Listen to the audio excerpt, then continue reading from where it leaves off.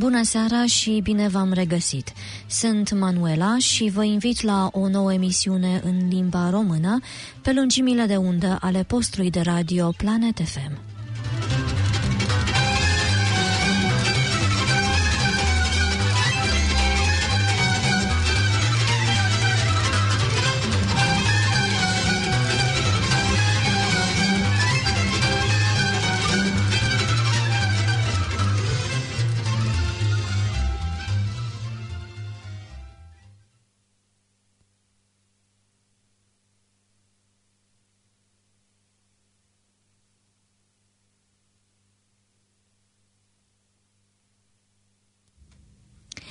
În seara aceasta v-am pregătit muzică românească, ca întotdeauna, care sper să meargă. Se pare că ceva nu e în regulă. Voi încerca. Știri de primite de la Asociația Doina, un program încărcat și în această săptămână, în săptămâna care urmează, începând de mâine, și istoria românilor povestită celor tineri de Neagu Giuvara și un episod, sper eu, amuzant, un capitol din cartea lui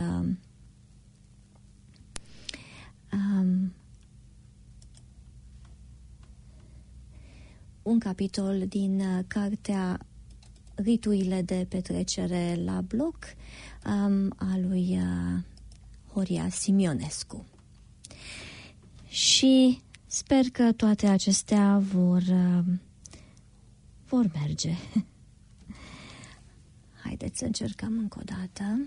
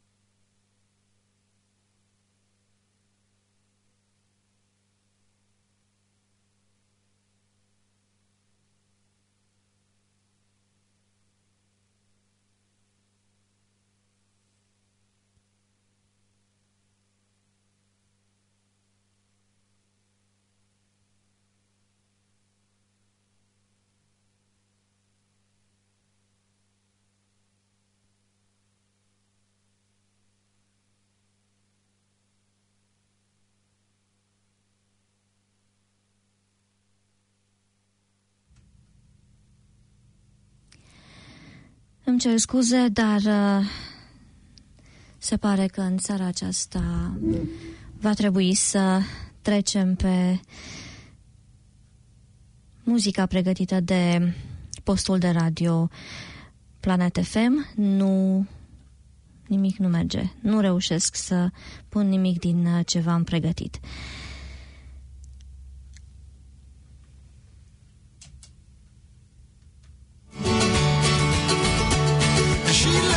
Baby daughter, now the river's wide and deep and brown, and she's crossing muddy waters.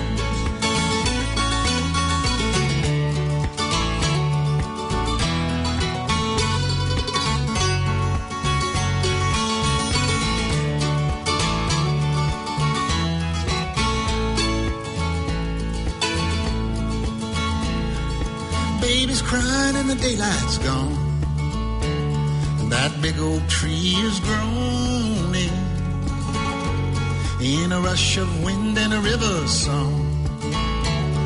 I can hear my true love moaning, crying for her baby child.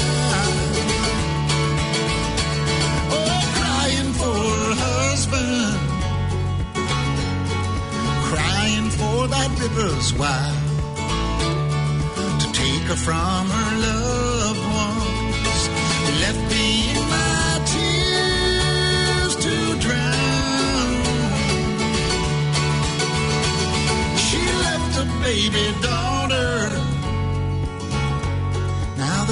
river's wide and deep and brown, and she's crossing muddy waters.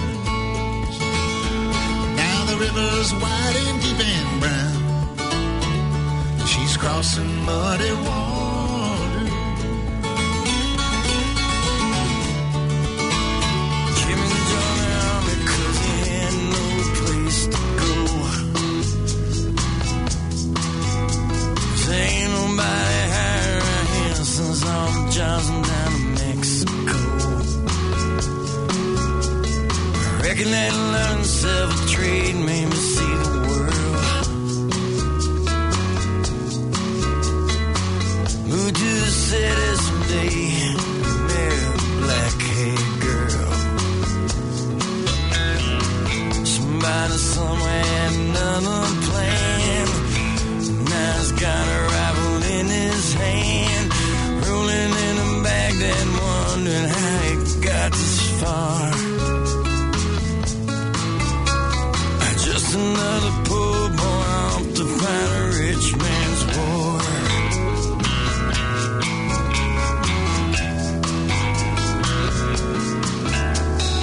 Bobby had an eagle and a flag tattooed on his arm. Red, white, and blue to the bone when it landed in Kandahar. I left behind a pretty young wife and a baby girl. I stacked overdue bills and went off to save the world. It's been a year now and he's still there, chasing ghosts in thin dry air. Meanwhile back at home, the finance company took his car. He's just another poor boy off to fight a rich man's war.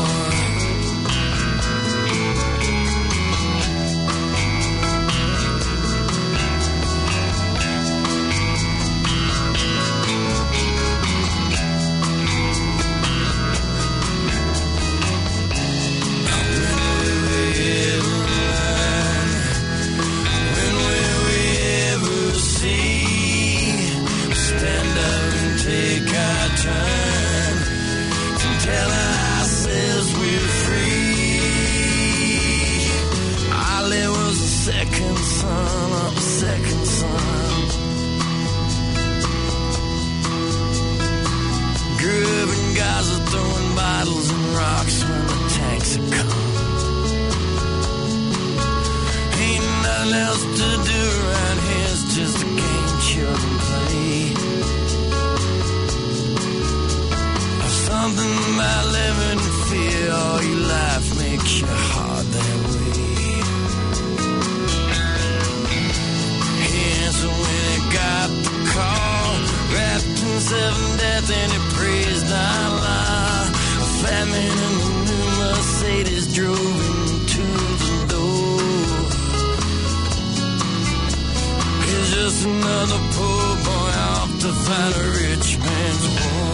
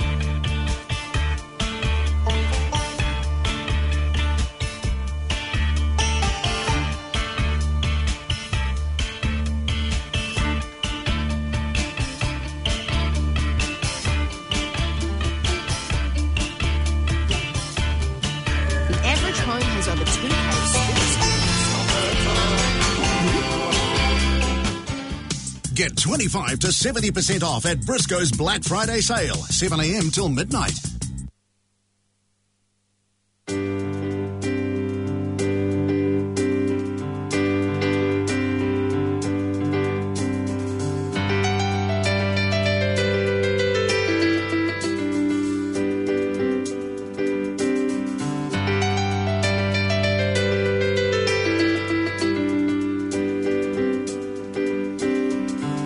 Să-mi iei tot ce-am mai scump pe lume, să-mi iei zilele, nopțile sau anii de vrei, să mă lași singur într-un loc anume, de unde să nu pot vreodată să mă întorc la ei mei, dar să nu iei niciodată dragostea, dar să nu iei niciodată dragostea. Să mă faci una cu pământul, să mă calci în picioare de 1000 de ori, să mă sfârșii cu dinții și apoi să chem vântul, să-mi împrăștie trupul într-o 1000 de zări, dar să nu iei niciodată dragostea, dar să nu iei niciodată dragostea.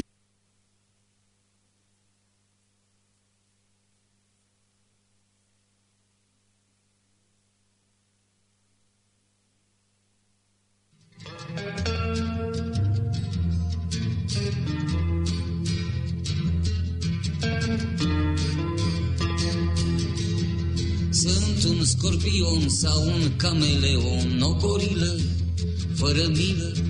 Sunt un scarabeu, blană de mare leu și un simpatic ca sălbatic. Vino să mă îmbrânzești, dacă mă iubești, ai de vino râzând și-am să fiu blând. Am nevoie de îndemn, fă numai un semn și promit să devin foarte calin.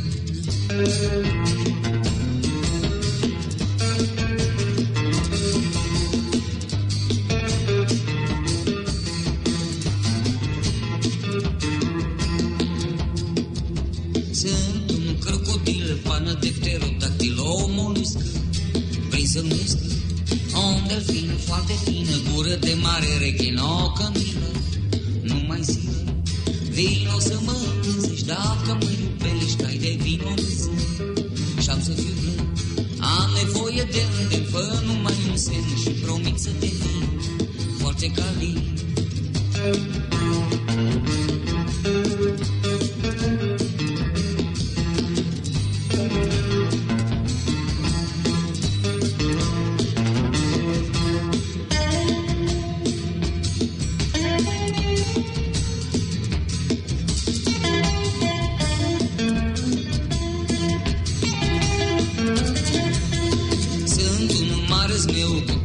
Cetaceu, iar la noapte voi fi șarpe. Nici n-aș vrea să te înșel, că-aș fi vreun porumbel. Sunt o fiară, domnișoară. Vino să mă îmblânzești, dacă mă iubești, ai de vino râzând și-am să fiu blând. Am nevoie de îndemn, fă numai un semn și promit să devin foarte calin.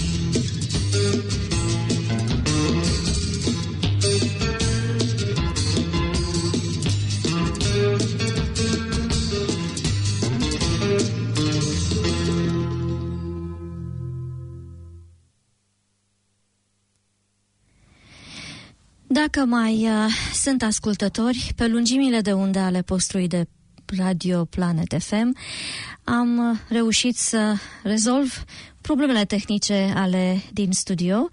Îmi cer scuze, nu este vina mea, dar se mai întâmplă. Am să vă citesc repede, să vă aduc la cunoștință știrile pe care le-am primit de la Asociația Doina astăzi.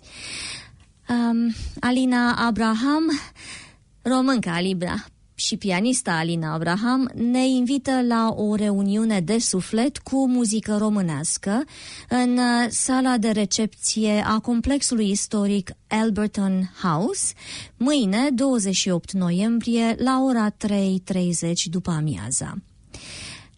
O cerere din partea celor care au grijă de muzeu Pentru cei care vor veni mâine, doamnele sunt rugate să nu poarte pantofi cu toc, gen stilet, pentru a proteja podeaua sălii de recepție, care este într-un proces de conservare.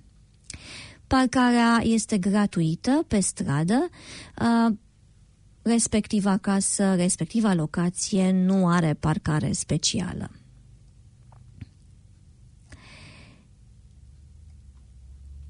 Asociația Doina și consulul onorific al României vă invită la lansarea unei cărți cu titlul Cronicile pandemiei, 33 de povestiri din jurul lumii. Vineri 4 decembrie, la ora 3:30, la Casa Europa, Europe House, în centrul Aucklandului, pe 56 Wakefield Street. Introducerea va fi făcută de Dame Marilyn Waring.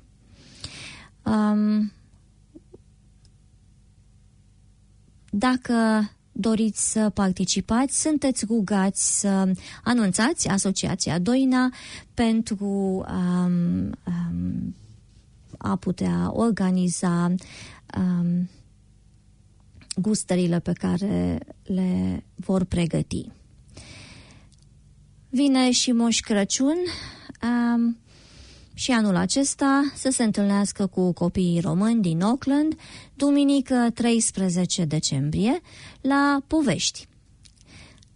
În Takapuna Play Center, Moș Crăciun va veni la 10:30 dimineața și sunteți rugați să ajungeți înaintea lui, până cel târziu la 10:15, pentru a nu-l întrerupe din împărțirea cadourilor. Dacă vreți să dați o mână de ajutor cu organizarea locației, elfii lui Moș Crăciun vor fi acolo de la 9:45. Fiecare părinte este rugat să aducă un cadou pentru propriul copil cu o valoare de până în $30 pentru a nu exista discrepanțe prea mari între cadouri. Ca în fiecare an, toate cadourile trebuie să aibă eticheta cu numele copilului, eventual și numele de familie, ca să nu se creeze nicio confuzie pentru copilașii cu același nume. Din motive organizatorice, sunteți rugați să confirmați printr-un e-mail la asociație numărul și vârsta copiilor pe care îi veți aduce să-l vadă pe Moș Crăciun până vineri, 11 decembrie. Deci, întâlnirea cu Moș Crăciun este pe data de 13 decembrie și va trebui să confirmați până pe 11 decembrie. Un anunț important: documentele necesare pentru alegerile pentru Senat și Camera Deputaților din 5 și 6 decembrie anul acesta. Biroul Electoral Central a dispus prin decizia numărul 35 ca alegătorii care dețin un act de identitate românesc, ori carte de identitate, ori pașaport, ale căror termen de valabilitate a expirat în perioada 1 martie-6 decembrie 2020, își pot exercita dreptul de vot la alegerile programate a se desfășura în străinătate în zilele de 5 și 6 decembrie, în baza acestuia. Vă rugăm să consultați textul integral al comunicatului Ambasadei pentru Australia și Noua Zeelandă, accesând un link care vă este pus la dispoziție în e-mailul asociației. Și anul acesta, așa cum v-am mai spus, ne pregătim pentru tabăra de vară. Tabăra va avea loc doar în condițiile în care Noua Zeelandă rămâne în nivelul de alertă 1. Care înseamnă că nu există transmitere în comunitate. Toți copiii din comunitatea noastră sunt invitați în tabără. Vara aceasta, tabăra va fi în Lonsdale Camp, în Northland, lângă Matauri Bay. Ca și în anii anteriori, tabăra se va ține în mijlocul lunii ianuarie. Majoritatea activităților se vor desfășura în cadrul taberei, dotată cu tobogane cu apă, terenuri de sport, fotbal, basket, volei, caiace, paddleboard-uri și foc de tabără și plajele din apropiere. Câteva detalii importante sunt următoarele. Perioada când tabăra va avea loc, între 10 ianuarie și 17 ianuarie 2021. Costul este de $450 de copil, 300 pentru membrii Asociației Doina, cu cotizația plătită la zi, deoarece asociația subvenționează $150 de copil pentru membri. Pentru al doilea copil al voluntarilor din tabără, prețul este de $150, de asemenea subvenționat de asociație. Costul taberei include transportul. Înscrierile se fac până la ocuparea numărului maxim de locuri, deci vi se recomandă să înscrieți copiii din timp. Înscrieri și întrebări, un e-mail către Adina Giorgio. Pentru a beneficia de discount pentru copii, ambii părinți trebuie să fie membri ai Asociației Doina, așa cum am spus, cu cotizația plătită la zi în momentul înscrierii copilului în tabără. Cotizația este doar de $10 de membru și se plătește printr-o tranzacție separată în contul Asociației Doina. Pentru înscrierea copiilor în tabără, sunteți rugați să plătiți un depozit de $100 și să faceți restul de plată până în 20 decembrie. Cei care vor să ajute ca voluntari sunt rugați să o contacteze pe Adina prin e-mail și, ca în fiecare an, donațiile și sponsorizările sunt binevenite. Ar fi de mare ajutor dacă ați putea să spuneți cât mai repede dacă puteți și doriți să ajutați cu mâncare sau alte produse pentru a putea planifica cumpărăturile pentru tabără. Acestea au fost știrile primite de la Asociația Doina și vom continua cu muzică. Muzică care ia că merge.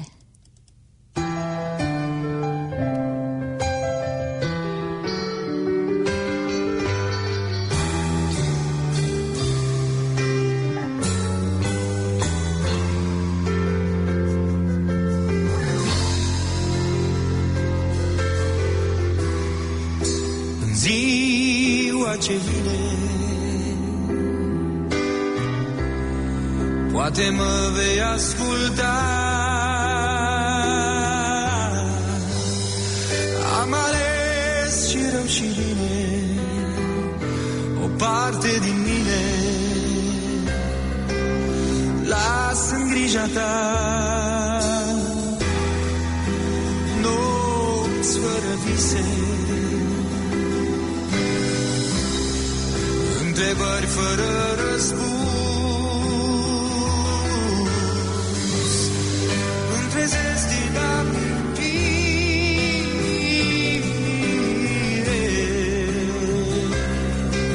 sufletul ascuns dincolo de noi. E o rază de lumină dincolo de noi. E lumea mea, e lumea. Nu cer iertare pentru tot ce am făcut. Cer o rază de iubire,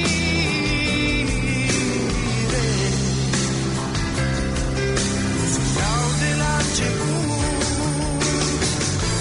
Am puterea acum să schimb ceva în lume.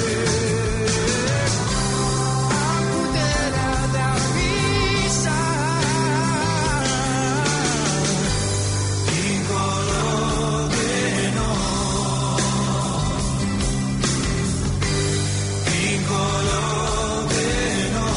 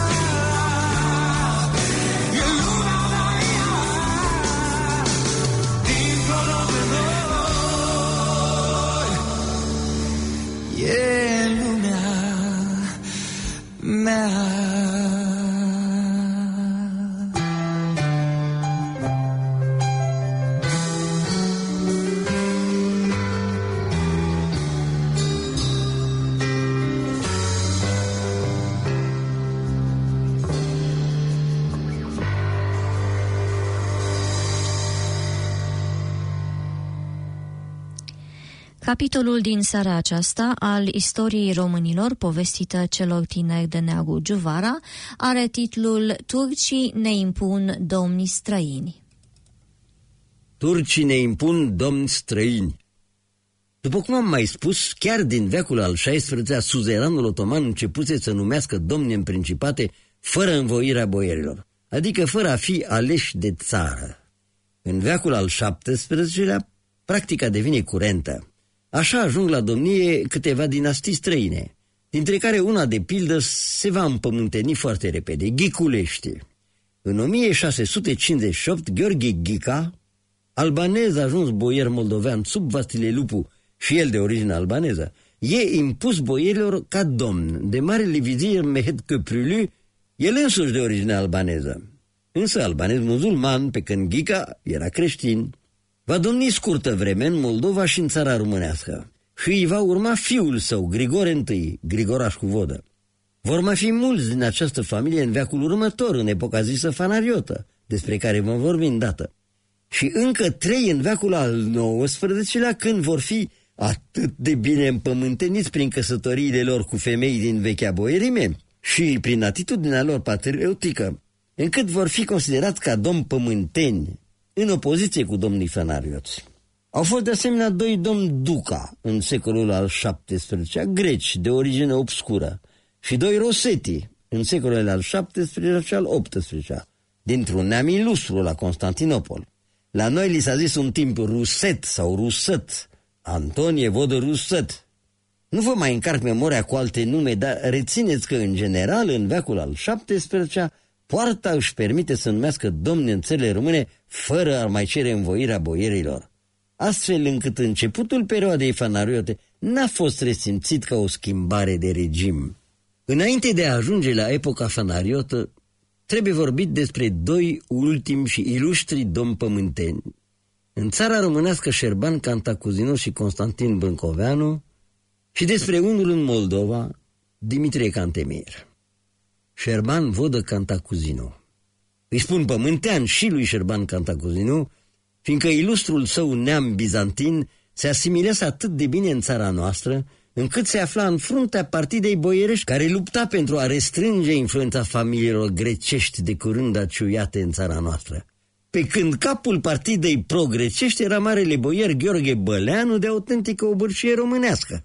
E drept că tatălui Șerban Vodă, marele postelnic Constantin Cantacuzino, nepot de fiul al lui Șaitanoglu, se însurase cu o fată a lui Radu Șerban Basarab, așa încât fiii lui se simțeau oarecum moștenitori ai vechilor noștri domni. Constantin Postelnicul a fost o foarte frumoasă figură de mare dregător, înțelept, prețuit de domni, în special de Matei Basarab. Din nefericire, în 1663, Grigoraș cu vodă Ghica, venind în scaun, ascultă de unele zvoduri viclene cum că fiii postelnicului râvnesc domnia și pune să fie sugromat bătrânul sfetnic, de unde s-a iscat o cruntă dușmănie de tip vendeta între Cantacuzin și Ghiculești. Iar când ajunge la domnie Șerban Cantacuzino în 1678, se răzbună cumplit pe boierii partizani ai lui Ghica.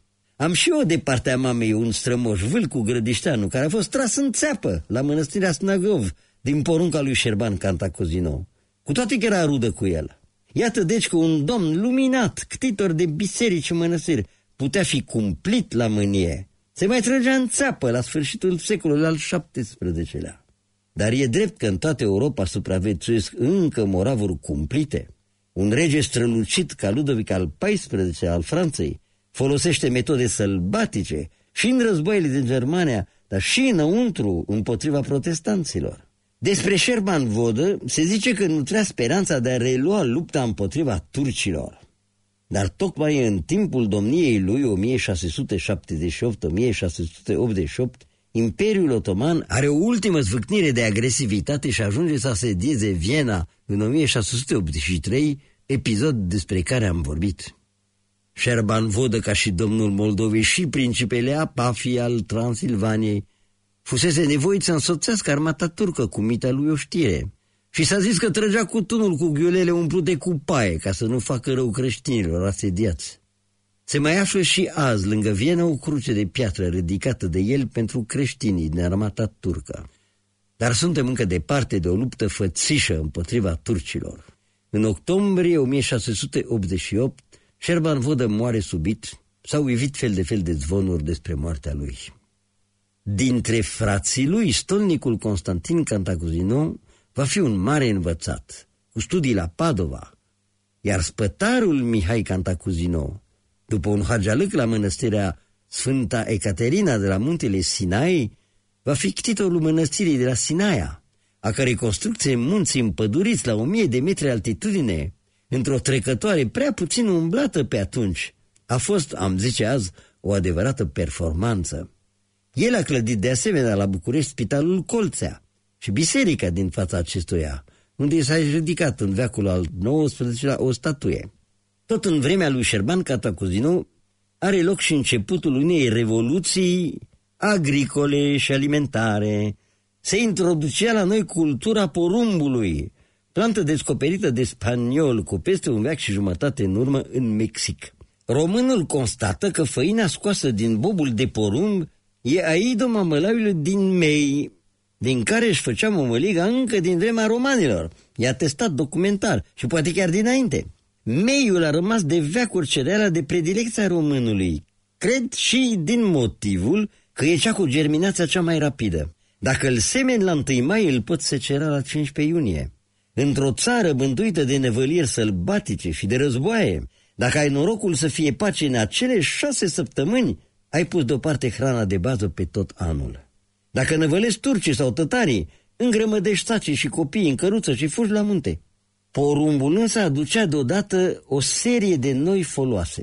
Randamentul la pogon era mai mare, gustul mălaiului mai bun, iar grăuntele se potrivește mai bine pentru hrana cailor și a orătănilor. Dar mai cu seamă coceanul poate fi pus pe foc și chiar, uscat, poate hrăni boii toată iarna. De aceea, încet, încet, în tot veacul al XVIII-lea, cultura porumbului se întinde în întreaga țară până devine an de an cultura principală, atât în Ardeal cât și dincoace de Carpați, căci obiceiurile alimentare sunt foarte statornice la un popor. În țara românească îi se va zice porumb, din cauza asemănării știuletului cu pasărea, în Moldova păpușoi, iar în Ardeal cu un nume slav cucuruz. Unii autori consideră că introducerea culturii porumbului ar fi una dintre cauzele creșterii populației în țările române în secolul al XVIII-lea, în ciuda vitregiei vremurilor.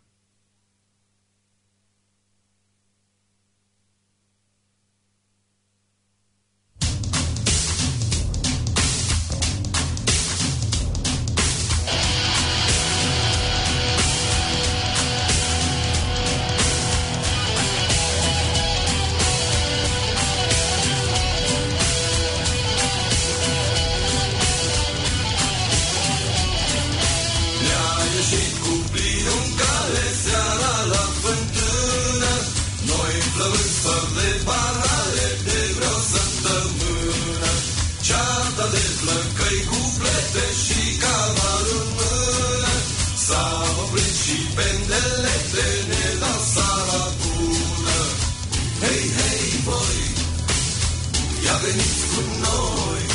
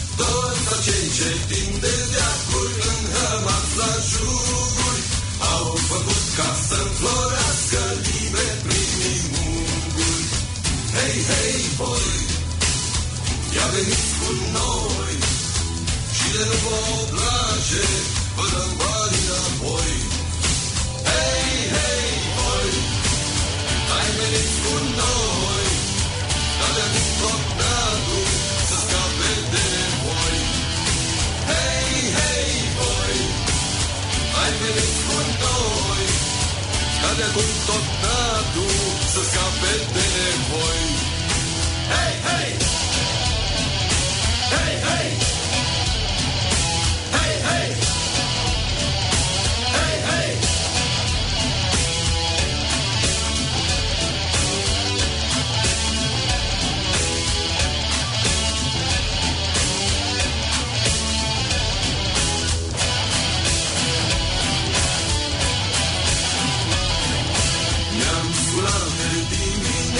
Și-am pornit la drum.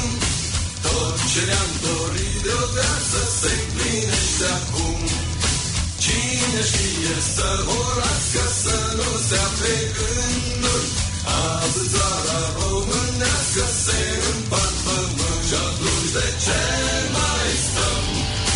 Ce mai judecăm? Mai tăiem și firul patru până mâine. Ce mai stăm? Hai să nu lăsăm timpul să se întoarcă înapoi. Și atunci de ce mai stăm? Ce mai judecăm? Mai tăiem și firul patru până mâine. Ce mai stăm? Hai să nu lăsăm timpul să se întoarcă. Și atunci de ce mai stăm? Cum să nu păstrăm urma de speranță ce-a rămas, ce-a adus? De ce mai stăm? Hai să nu lăsăm timpul să se întoarcă. Și atunci de ce mai stăm? Ce mai judecăm? Mai tăiem și firul până mâine. Ce mai stăm? Hai să nu lăsăm timpul să se întoarcă.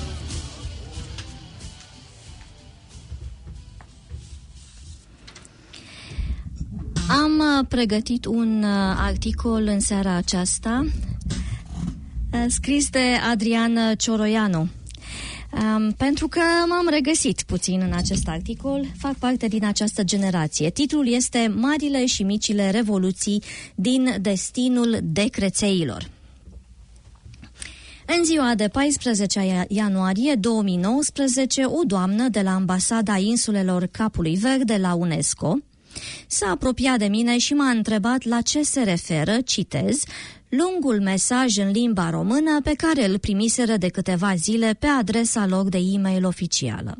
Nu știam de niciun mesaj trimis distinsei ambasade.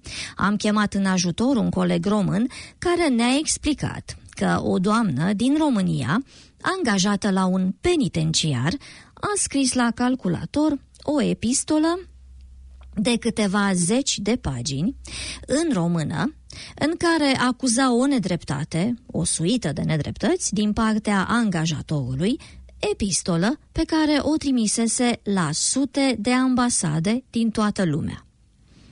Evident, nu mă pot pronunța în privința cauzei, o fi îndreptățită sau nu, dar, cum eu, în 1987 am încercat să trimit o scrisoare disc-jockeyului Andrei Voiculescu de la Radio Europa Liberă, dar părinții mi-au interceptat misiva și mi-au zis că dacă vreau să iau la facultate, ar fi bine să nu mai cer muzică din afara țării. Iar mai apoi, ca student, l-am auzit povestind în 91 pe profesorul Dinu Giurescu cum făcuse în anii 80 fotografii cu bisericile dărâmate de regim în București și cum le-a transmis în Statele Unite printr-un diplomat american pe post la noi. Ei bine, în aceste condiții nu pot decât să admir performanța unei angajate din România de azi de a transmite un mesaj în libertate pe e-mailul ambasadelor pe care le-a găsit la București, în sistemul ONU la New York, UNESCO la Paris și probabil în alte orașe. În anii 70, un dizident est-european recurgea la infinite tertipuri pentru a trimite un manuscris în vest. Mie îmi place povestea manuscrisului despre care povestea Doina Cornea, ascuns într-o păpușă. Azi, dacă nu ești în nordul unei anume peninsule, comunicarea s-a mai simplificat. Dacă nici aici nu vedeți o revoluție, atunci mă întreb ce înțelegeți dumneavoastră prin revoluție. Episodul de mai sus mă ajută să sintetizez cât de plină de schimbări a fost și va fi viața celei mai numeroase generații din istoria României.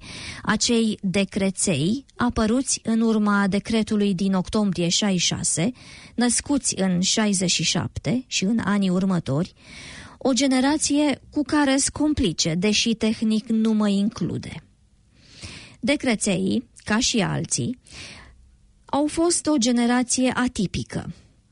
Noi, prin numărul celor care o compun, care bănuiesc că va deveni coșmarul caselor de pensii la un moment dat. Am trăit multe într-un timp relativ scurt. Iată un inventar grăbit a 7 revoluții care îmi vin acum în minte. Nu mă întrebați de ce 7, sigur, sunt mai multe. 1. Prea mici la cumpăna dintre anii 60 și 70, în momentul în care epoca relativ deschisă a comunismului național agoniza. Noi am prins din plin, ca liceeni, unii ca studenți, perioada neostalinismului din mintea lui Ceaușescu și de pe străzile României. Uitați-vă la filmările din decembrie 1989. Primul lucru ce o să vă izbească va fi culoarea hainelor, o mare de negru, albastru, gri, croiel și materiale ieftine, nu pentru că nu am fi avut bani pentru ceva mai bun, ci pentru că efectiv nu găseai în magazine ceva mai bun.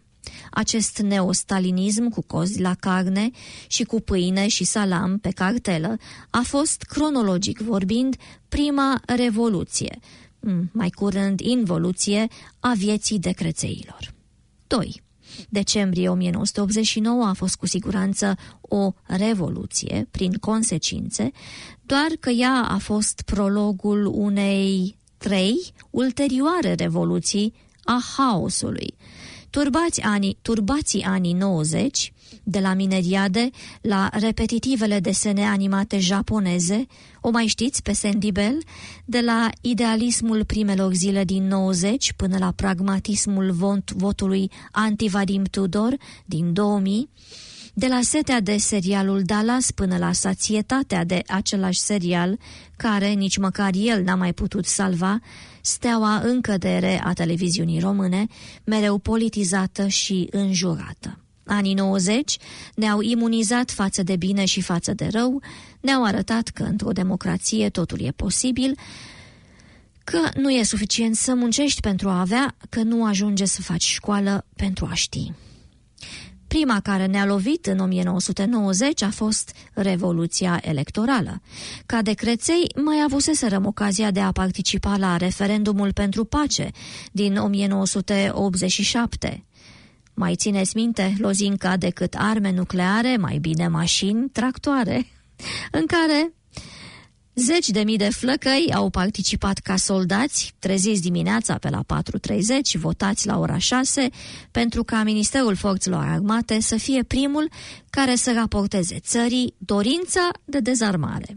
Apoi, pe 15 noiembrie 1987, eram apți de vot în acea duminică pentru deputați în refacere fiind, după un chef de sâmbătă seara, eu nu m-am dus până la vot. Duminica din care, în schimb, a ieșit protestul de la Brașov. Iar apoi a venit pe aripi de înger eliberator duminica de 20 mai 90, în care Ion Iliescu plutea zâmbind peste primele noastre alegeri libere. Mulți dintre noi nu l-am votat, dar aceasta nu l-a împiedicat să câștige. Iar în 1996, Emil Constantinescu a fost campionul nostru. Revoluția electorală din 1990 a fost o parte a unei revoluții politice cu mult mai largi, una care, în 30 de ani, ne-a dus de la neostalinism la democrația haotică, apoi la un liberalism în creștere, iar mai recent către autoritarism mascat în populism anti-Uniunea Europeană. 9. Decrețeilor, ne-a fost dat să ne certăm cu proprii părinți pe politică și să vedem 4 președinți diferiți între ei, unii votați, unii detestați, pe unii i-am opus regelui Mihai, pe unii îi credem mai potriviți în închisoare. Show must go on, vorba lui Freddy. În linii mari, decreței de azi trăiesc mai bine decât trăiau părinții noștri, fie și pentru că libertatea e mai mare, iar posibilitățile mai extinse. Noi am fost generația care a dat piept timpuriu cu revoluția prețurilor și a consumului. Ne-a venit greu a crede în 1991, când un Petre Roman, încă simpatizat, spunea că produsele pot avea preț diferit în funcție de magazin, dar că sigur va fi mai mare decât cel de săptămâna trecută. La fel, spre deosebire de părinții noștri,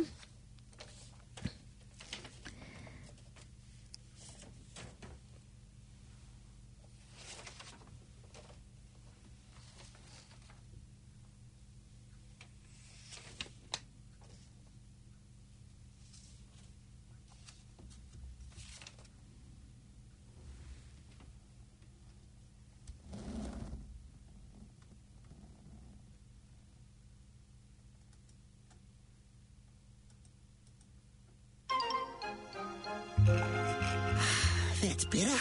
Let's get stuck in. Whoa!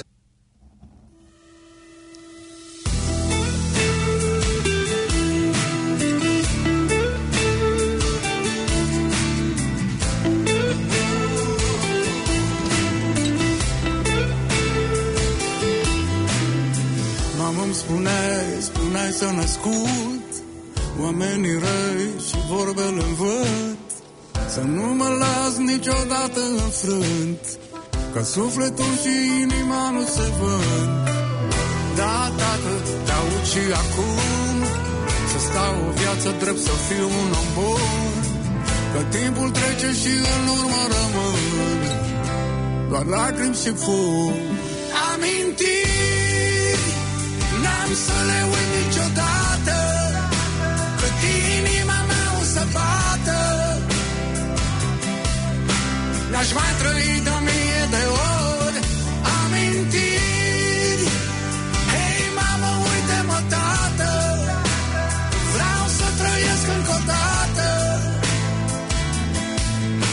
toți anii să-i aduc înapoi.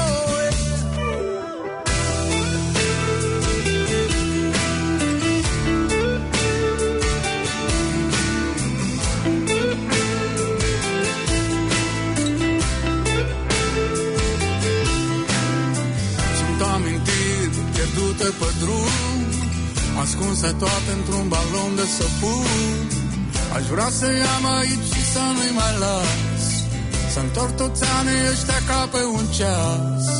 Și câteodată așa mi-e dor să mă strângă iar în brațele lor. Doamne, fă cumva și am tot ce vrei, pentru o secundă tu adu-mi pe ei. Amintiri n-am să le uit niciodată, cât inima mea o să bată. Le-aș mai trăi de 1000 de ori. Amintiri, hei mamă, uite-mă tată, vreau să trăiesc încă o dată, toți anii să-i aduc înapoi.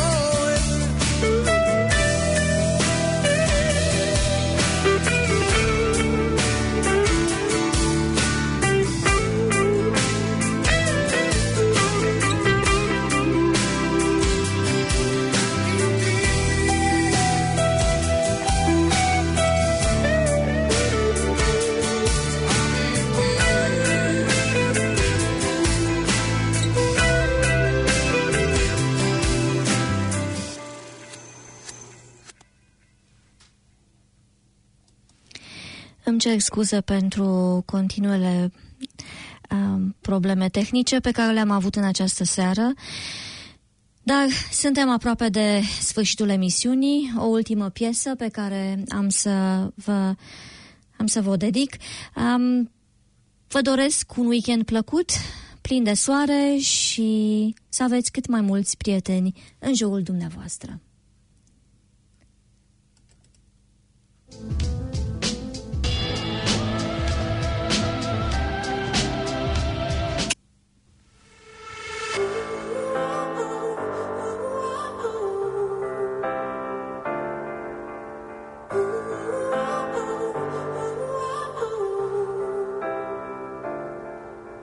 Am plecat din țară la o vârstă fragedă și pot să spun că dorul de casă mă macină. Muncesc într-o fabrică și mai vărs câte o lacrimă când mă gândesc la ei mei și la locuri de baștină. Sunt motivat de bani, de asta am ajuns să plec, că am vise, am planuri mari și vreau să reușesc. Mai sunt oameni ca mine, boaice, și-au luat viața în piept și locuim grămadă acum într-un apartament. Să nu crezi că e ușor printre străini, Occidentul-i frumos, dar și plin de venin. Ne mai distrăm seara când ne adunăm și gătim ceva tradițional și ciocnim un pahar de vin. Și atunci zic: înapoi la mine acasă, unde Dunărea se varsă și ea mă dă departe și drumul iar acolo unde inima mă bate. Înapoi la mine acasă, unde Dunărea se varsă și ea mă dă departe și drumul iar acolo unde inima mă bate.